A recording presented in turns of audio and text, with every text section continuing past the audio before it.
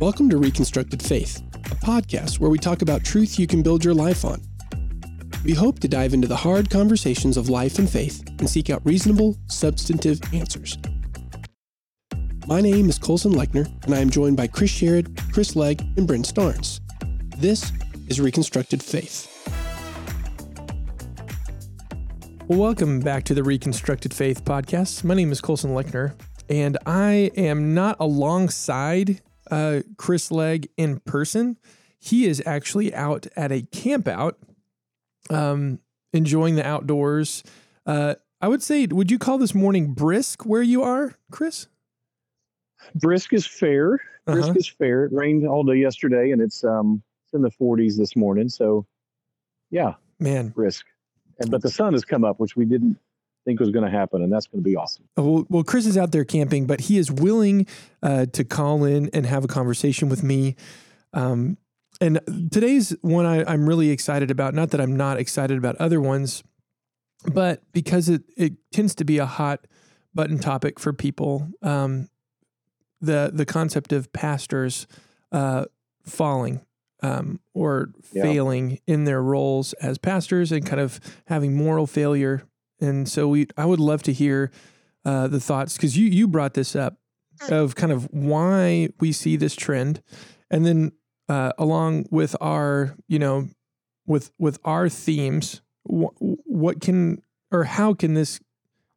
I guess not how, but what can we do that will allow us to not let this be an issue that causes us to deconstruct our faith?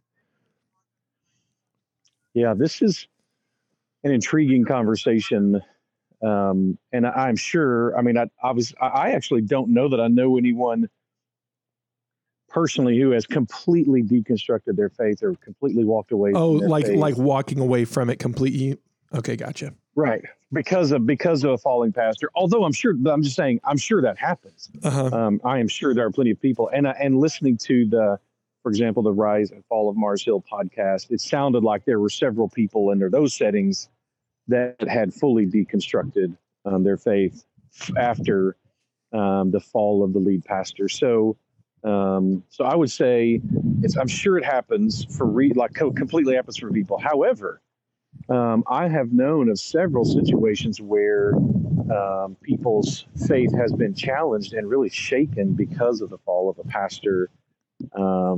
My own wife, her student minister, fell morally not long after she left student ministry, being a student, and it really shook her. And then years later, a gentleman he actually performed. He was one of the two men who performed our wedding.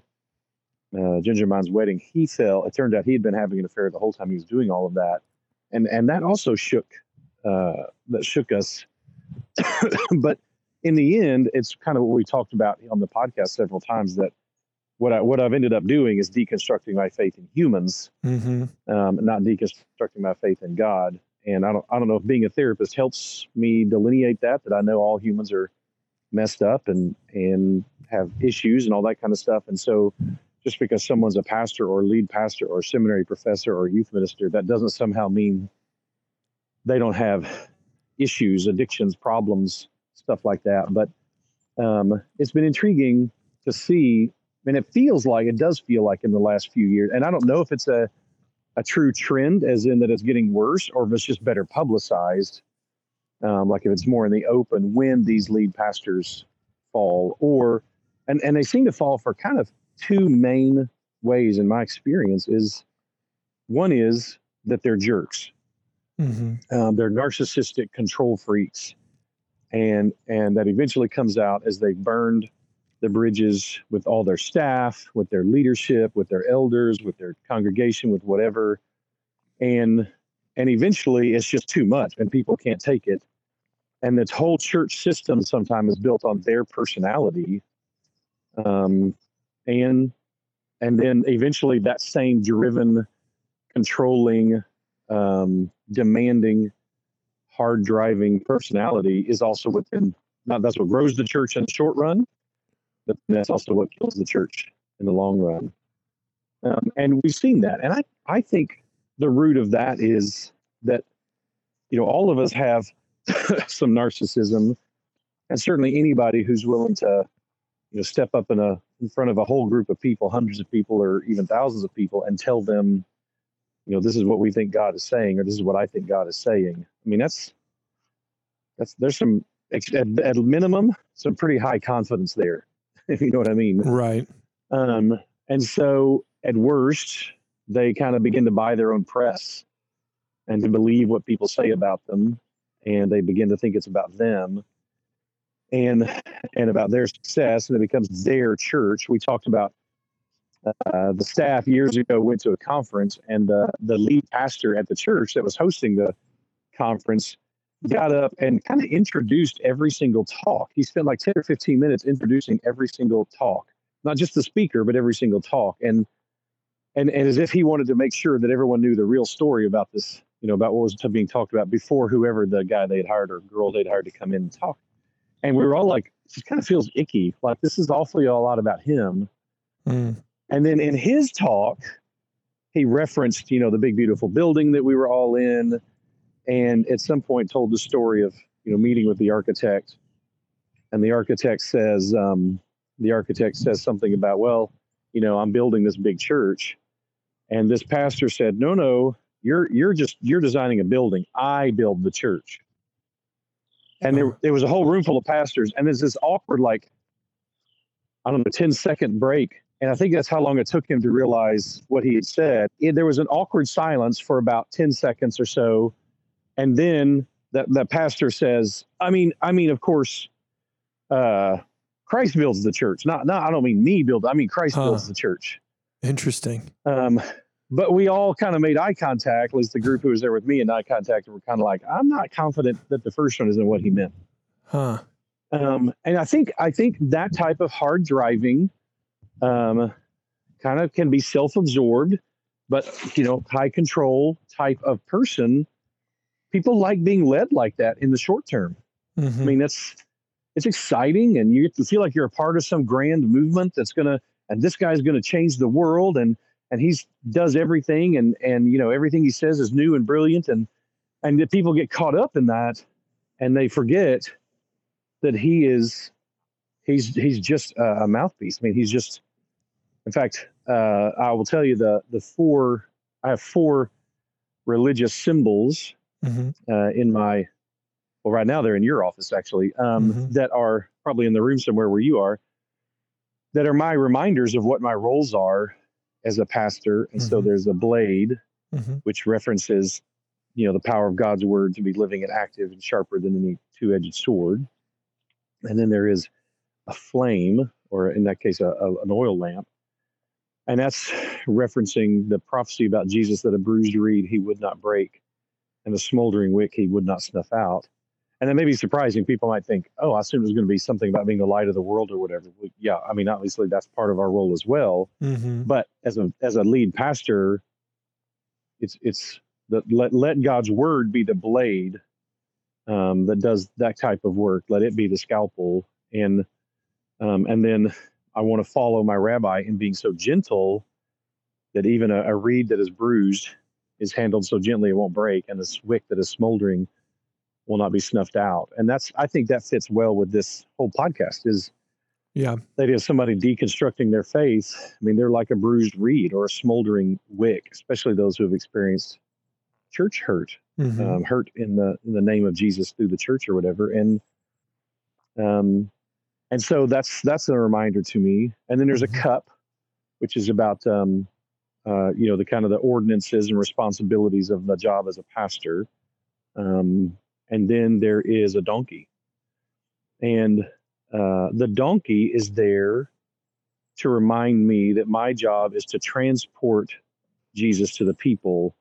It's not about me. Mm-hmm. And it comes from the account in the Bible where Jesus rides a donkey into Jerusalem, and people are, throwing down their coats or cloaks and waving palm leaves and shouting, Hosanna, Hosanna, blessed is he who comes in the name of the Lord. And I heard a preacher many years ago, I don't remember who, but many years ago, reference, you've got to imagine there were times that donkey was thinking, man, these people really like me. Mm-hmm. And so it's important to remember, yeah, the donkey was not what people were waving their arms about. That's Uh-huh. not who was important in that scene. Hmm. And so anytime I'm tempted to think, you know, as much as, and I appreciate people when they pay compliments or when they say kind things or when they offer encouragement, all that's Hmm. fine and great. And everyone needs that. And everybody appreciates that. But even the reminder when someone says, you know, and I don't try to be the kind of weirdly false humility Hmm. where I don't say thank you and try to, you know, oh, you know, it's not about me. Um, but because I think God does use me, and that's really cool that God uses me. But God also used a donkey to ride into Jerusalem. That doesn't, Right. you know, the honor and glory doesn't go to the donkey. Right. And the donkey did his job. Good job, donkey. Well done. And That'll do, that'll do, donkey. donkey. Oh, and I love those symbols, and that they have meaning, and that's kind of where your heart is, kind of pressing in a little bit when you know, I know you talk a lot in your sermons to your congregation about and even on the podcast about not having our faith be in humanity. I know, Right. or the whole concept of, have you met you? You know Right. that you know your own shortcomings. You know your own, your own spots where you fall or have struggles. But how do you take extra steps to ensure that you're not getting big headed or fall? And I guess the other thing you were probably going to say is, you know, because you had mentioned the kind of the narcissistic, prideful bent. The other side, I'm sure, is sexual immorality. And I'm not trying to put you on a pedestal, but I know that you were even talking this past Sunday about, you know, getting to know people and being shepherded by people who are genuinely humble. Can you talk a little bit about, specifically in that first vein, about the prideful part? What are things that you see, or people that you have seen in leadership who are like, okay, these are some good practices to make sure that I'm remembering my actual place? Well, it's interesting. Yeah, I did reference being discipled in the area of humility in the last Sunday service, and it's I just got a comment, like, there are plenty of pastors who talk like this or say things like this or even say it from the pulpit at one point in their ministry, and then later in their ministry they kind of evolve, or in my mind devolve, into their success. They begin to see their success as being about that, and so, one, I try to be very aware and prayerful of that. But two, and so one of the things I do is surround myself with people who will argue with me and say no to me and push back, and I try to make sure that those people have a voice, and that they can have that voice and they can say those things, especially if it's at the personal level. If I hurt their feelings, or if I, you know, walked on them in some way, or if I whatever, that they can talk to me about that and be open with me about that. And I try to make that always good. And there's enough of them that if they kind of got together and came to me and said, hey, we feel like you stopped doing this, you stopped listening, you stopped whatever, hopefully they could get my attention. And also trying to be very open to that with my own family, with my wife and my kids, that they can speak openly into what they see in me, what they're experiencing in me. But being discipled in humility really was that in my 20s, I had already been put in my late 20s, early 30s. I'd already been put in a position of high authority in the ministry. And I realized, man, I was very prideful. And I had known that about myself as a teenager and as a young man. I think that's pretty common among young men. But realize what I realized suddenly was, oh, shoot, all of a sudden my decisions matter. My opinions matter. Like before, I could be prideful and no one cared. It was just, Chris, Chris, whatever. But now, all of a sudden, I realized I literally am filled with the chief sin, the first sin always listed when God lists the sins that God hates.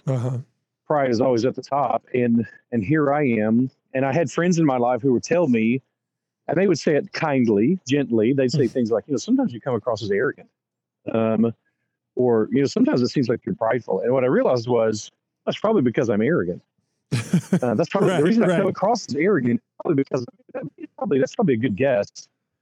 Is because I'm arrogant, and maybe I don't believe I am, but that would just be self-deception. Could easily be self-deception. So I searched out a man who was humble and asked to mentor and disciple me, and we would discuss things, and I would just see where my mindset and his diverged, and then try to learn from him. Okay, prayerfully, how do you respond to these things? How do you respond to criticism? And I still have a hard time being responded when somebody blindsides me. Like that's what seems to trip my ego up the most is when I get blindsided by something. And so I have to be very aware of that. Like when I'm blindsided, I have to try to stop and like, okay, let's pause here for a second and get my heart rate back to normal and the surprise feelings behind my eyes go away. And so there's that. But those are a couple, making sure it's available, seeking out discipleship in those key areas. And so I spent 10 years being discipled on a very, very regular basis, weekly for a lot of that, by a man who's a very humble man, a humble leader, and trying to learn to do things the way he would do them. And he was trying to do them the way Christ would do them. And so that combination was really, I think, very healthy and timely for me. Yeah. And was that early on in your ministry, or was that like as far as like being a lead pastor? Oh, it was long before I was a lead pastor. Okay. It was in my 30s, and I didn't become a lead pastor until my mid 40s. Okay. And that probably helps too, that I was in my 40s before I became a lead pastor. So it's not, I didn't have that, the arrogance that is so commonly associated with youth. It's not universally associated. Certainly there are plenty of wise and humble young men. I just wasn't one of them. And it's interesting because being a little arrogant, being pushy, being demanding, being all those things can be very inspiring, and it does create followers. Right. There are people who want to be led by someone who's strong and who demands a lot from them and who calls for a lot, and a lot of those good things, and they don't have to be connected to pride. They just often are. Yeah. And you have to make sure you've got people around you who can call you out. And who model that themselves and then can call you out in it too. Yeah. Okay. Well, thanks for taking time to kind of comment on that. Okay. So you said a lot of times it's one of two things. So you kind of hit on the first one. What's the second one?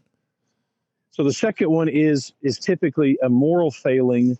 And though it used to be more common, periodically you'd hear about, a pastor, I don't know, skimming money from the church or something. Yeah. I haven't heard a lot of that in a long time. Yeah. The other one you hear about is sexual sin. Is that there's a dominance. A guy gets into a situation like this, and either his arrogance or whatever lends him to justify his own sin, or to justify it, to hide it, to do whatever. Like recently, there was an international ministry that after the leader of the ministry died, it turned out he had. Oh, hold on a second. You said after he died, and then it kind of like started getting. Okay. I'm kind of pacing, so I may be wandering into. All right. Okay, so anyway, after this, the leader of this ministry died, it came out that he had been really abusive and abusing his power and authority with women probably all over the world. Man. And it wasn't until after he was dead that the ministry did did some serious work to uncover kind of the depths of it. And it's pretty horrific. Yeah. I knew a lot of people who were involved in those ministries, and really, it was a big ministry, a lot of people involved in that and really wanting to be a part of it. And then to have that leader fall in such a, I don't know, obvious way, gross way. But he had used his spiritual leadership as a tool. Like he had told women, like, this is what God wants. God put you in my life.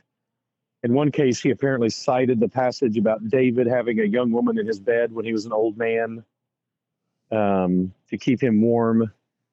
And he, which is almost certainly just about keeping him warm. But though some people think that's a euphemism, I don't. I think it's literally to keep him warm. But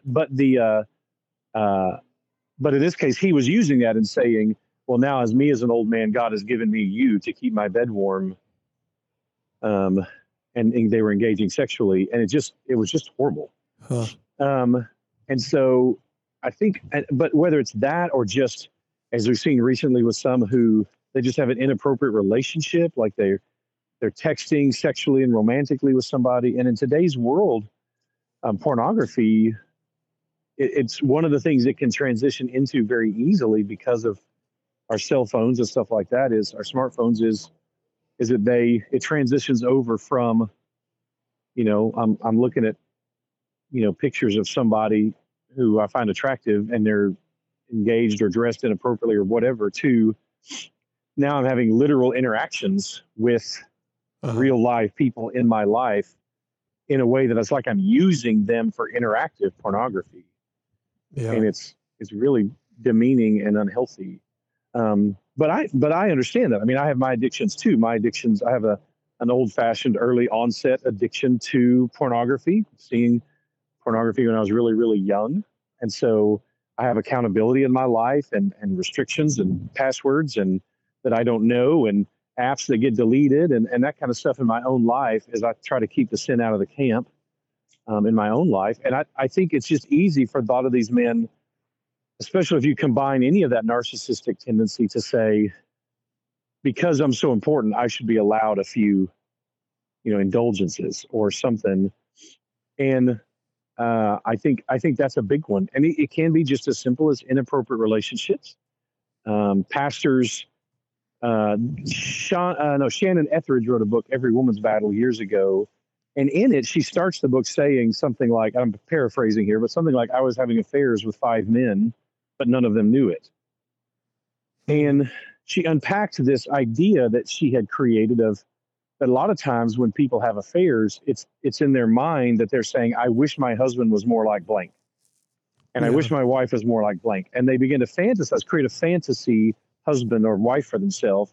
And that's what she had done. She had created a fantasy husband for herself out of several different key men in her life. And of course, one of them was her pastor.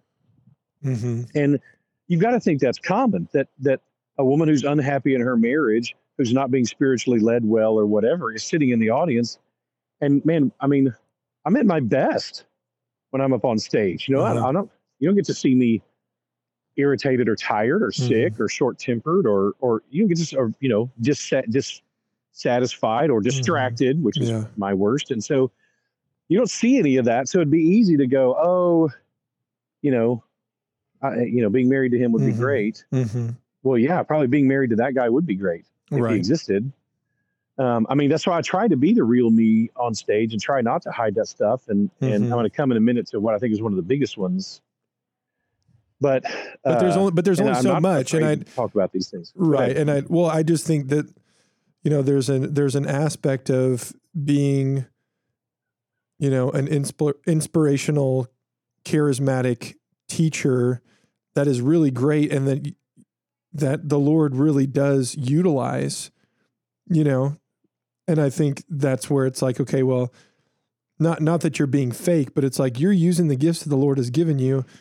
It's only, to me, a testament of, man, our hearts are just so untrustworthy that we even, we take these good things that God has given us and think God is using to even equip us and twist them.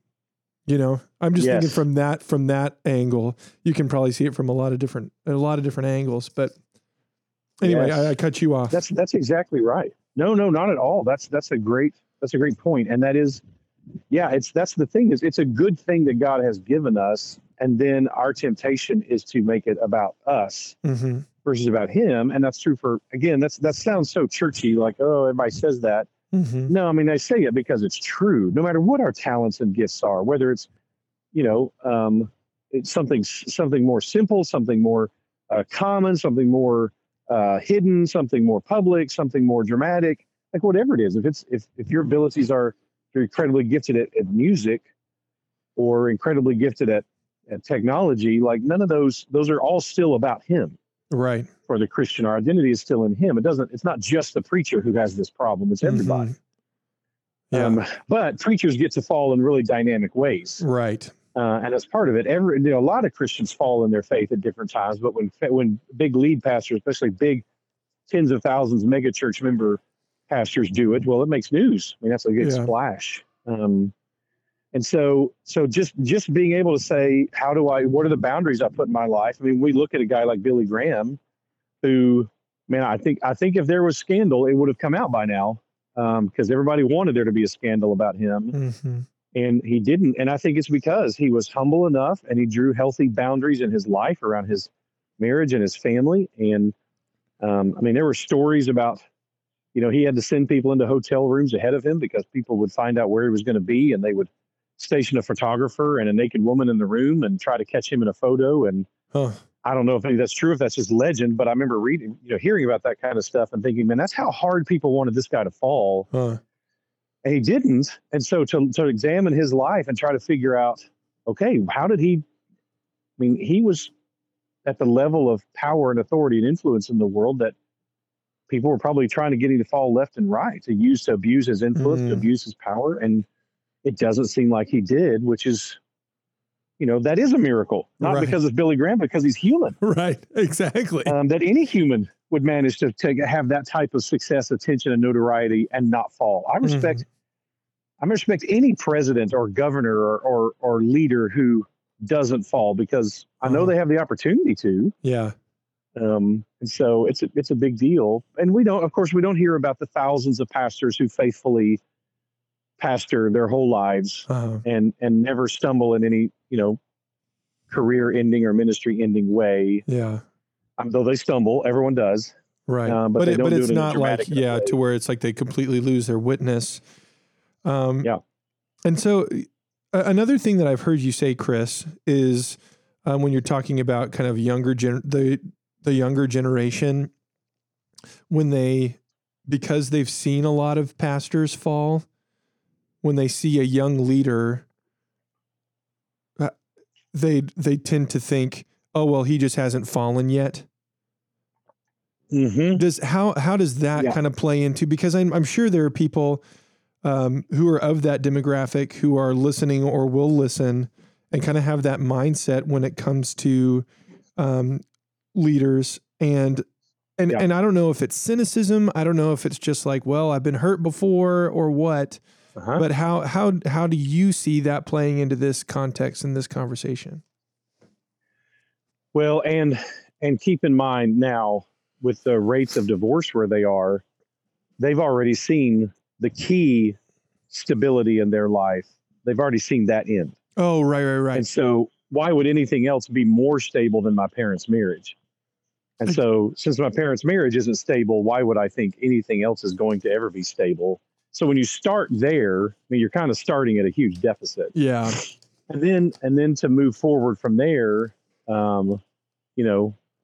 having a youth minister fall or a pastor fall, or you see it on the media when some, big name televangelist turns out to be a total hypocrite or a con artist. And like those things kind of add together, and it becomes very easy, especially when you've been abused. flat out abused in the name of Christ by a pastor or a minister, and you've been sexually abused or physically abused or something like that. Like, how do you come back from that? How do you trust that? And the answer is it's going to be super hard at the emotional level.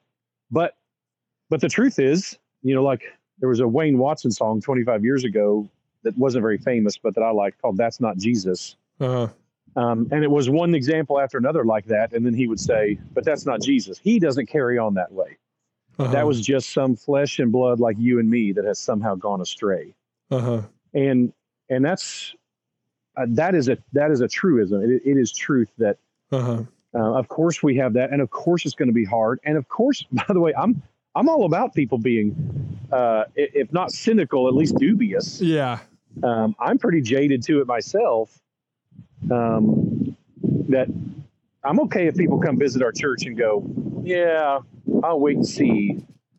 That's okay. Well, do that. You should be able to do that. I hope you don't have to do it, but you should be able to. I'm certainly a skeptic, so I do that myself quite a bit, mostly about me, but about other things and people as well. Well, so everything from being able to recognize, like John Redfern a few weeks ago talking on stage about, that he kind of yelled at his son on a Wednesday night. And it's hard to get his son's attention. I get it. I've been there, and I have a kid like that too. It's very hard to get his attention. And so John kind of barked at him to get his attention, and it startled some people. And so John on Sunday morning just stepped up and was like, hey, some of you heard that. And that was, me being flesh and blood. That was me, thinking, well, if I yell at a storm, it'll storm less, which of course is ridiculous. That I can help end the chaos by yelling. Well, that's probably not going to work out very well. And he did a brilliant job, almost poetry, in my opinion, of sharing that. And we try to model that with the leaders in our church.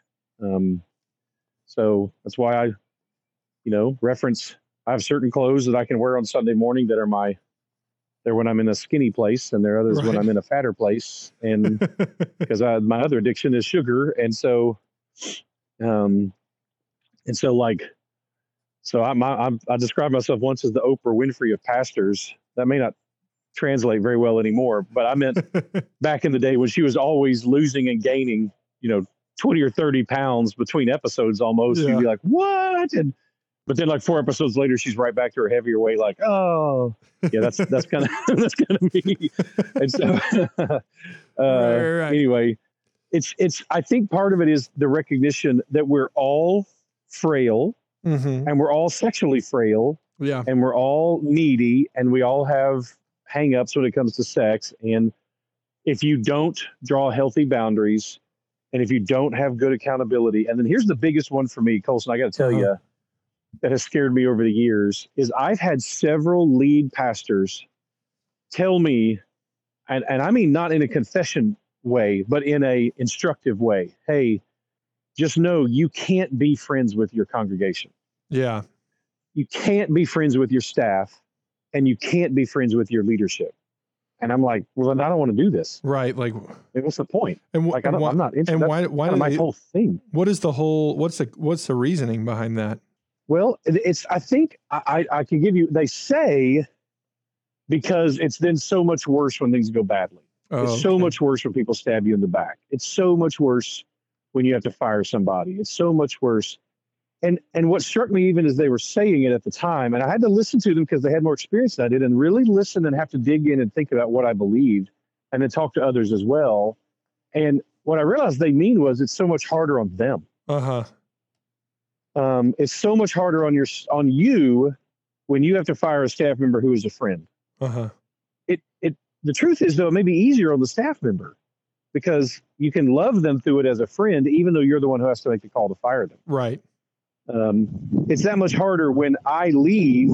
If God calls me to another church or calls me to another job or another career, it's that much more painful for me if I'm leaving a bunch of friends. Well, yeah, but I mean, I just can't see another way to do it that can be even vaguely healthy.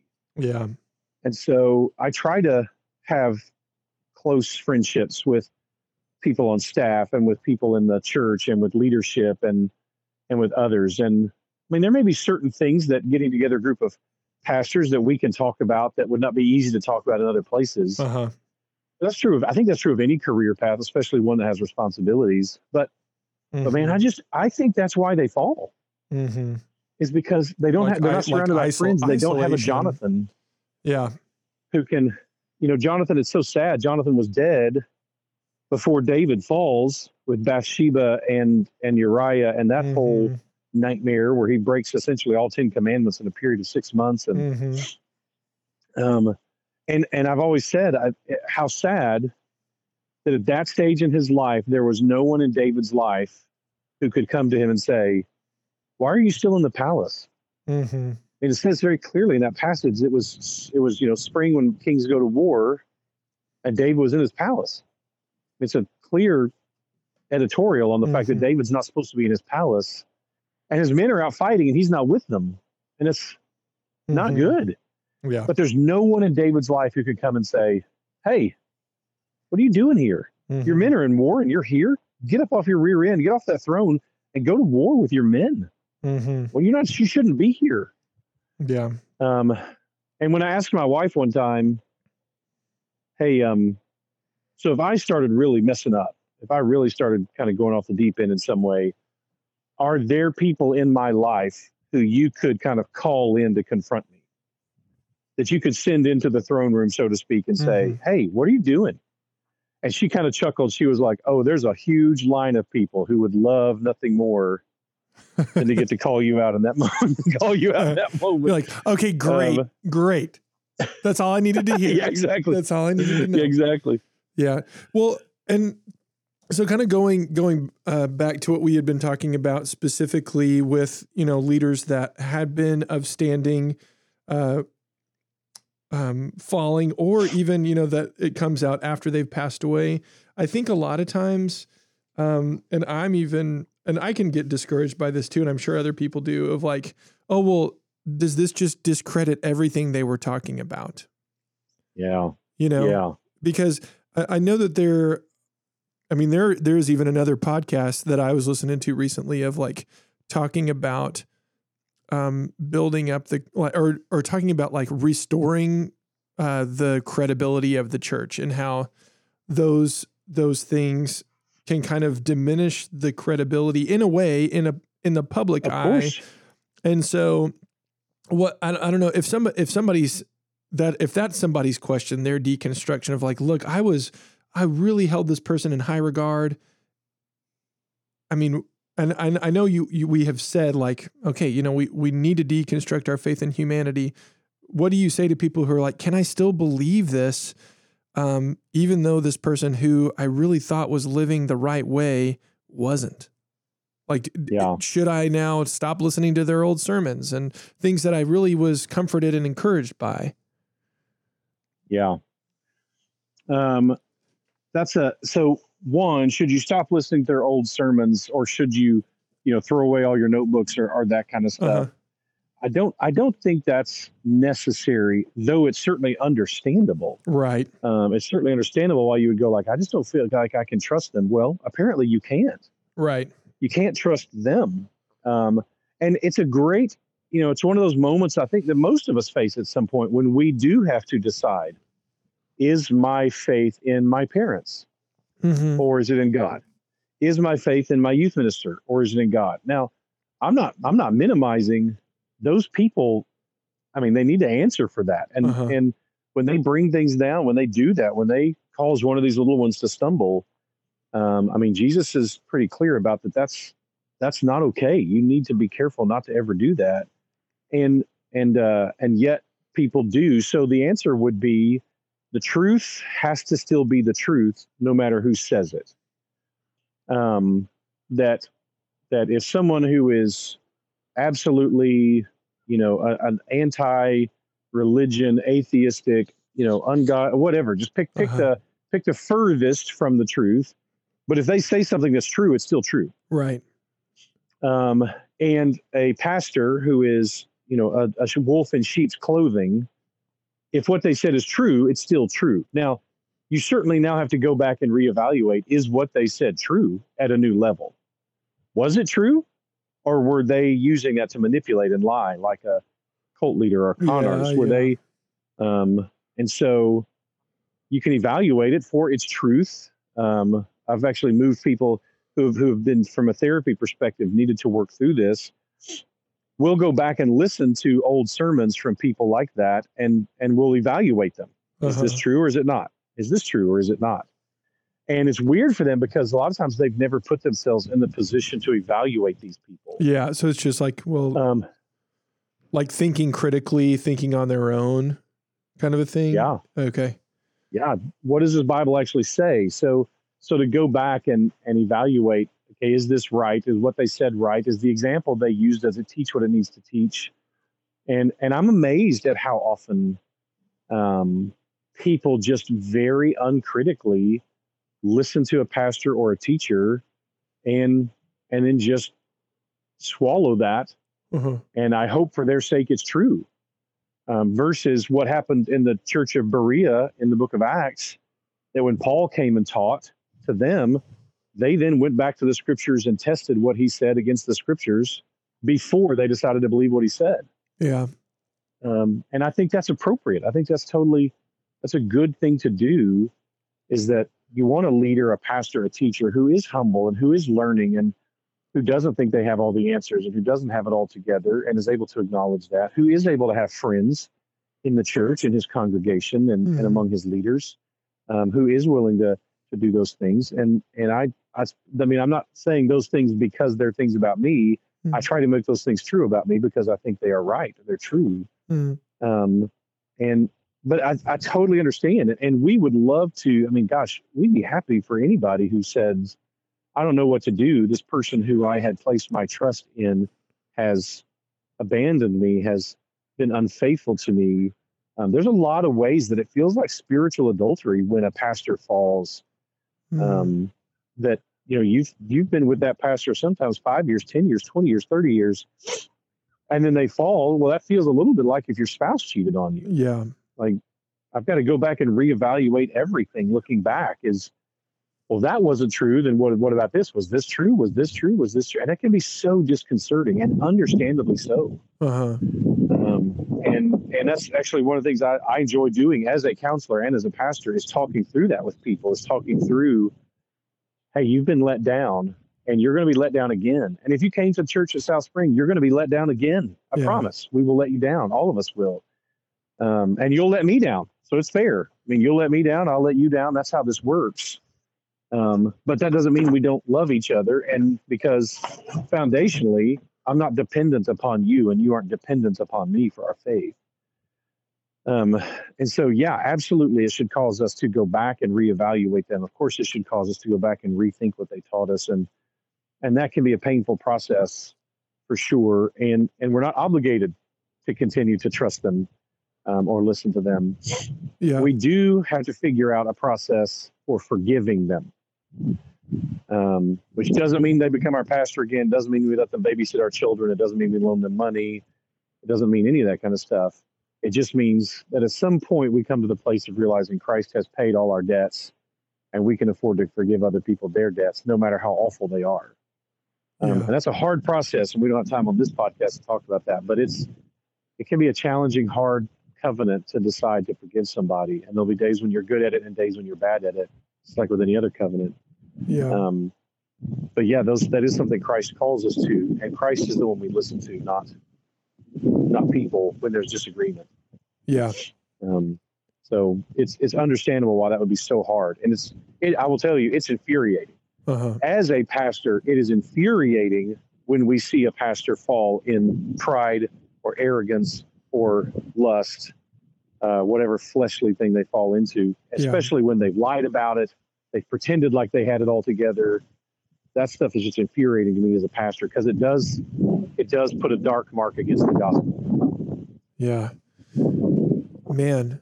Experientially, not truthfully, but experientially. Right, but experientially. Yeah.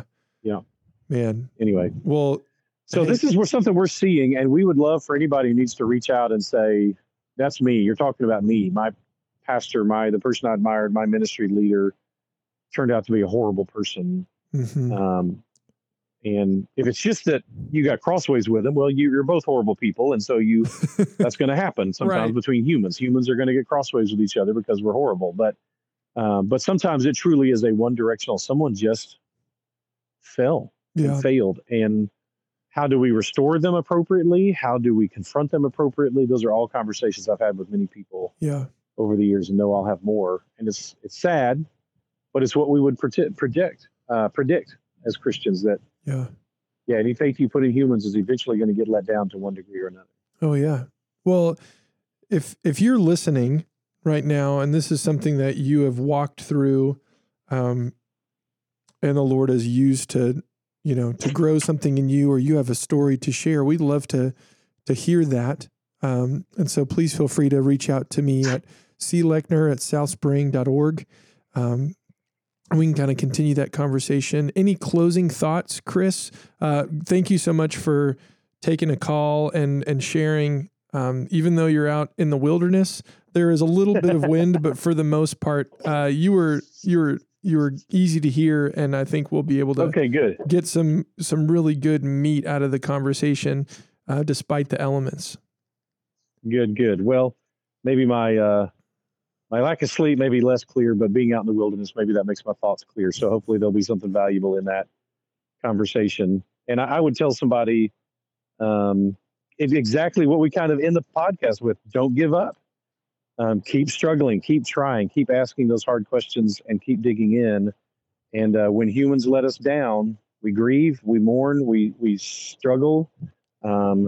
We can be persecuted, but we're not abandoned, struck down, but not destroyed. And that's hopefully the perspective we can take, even when those nearest to us fall.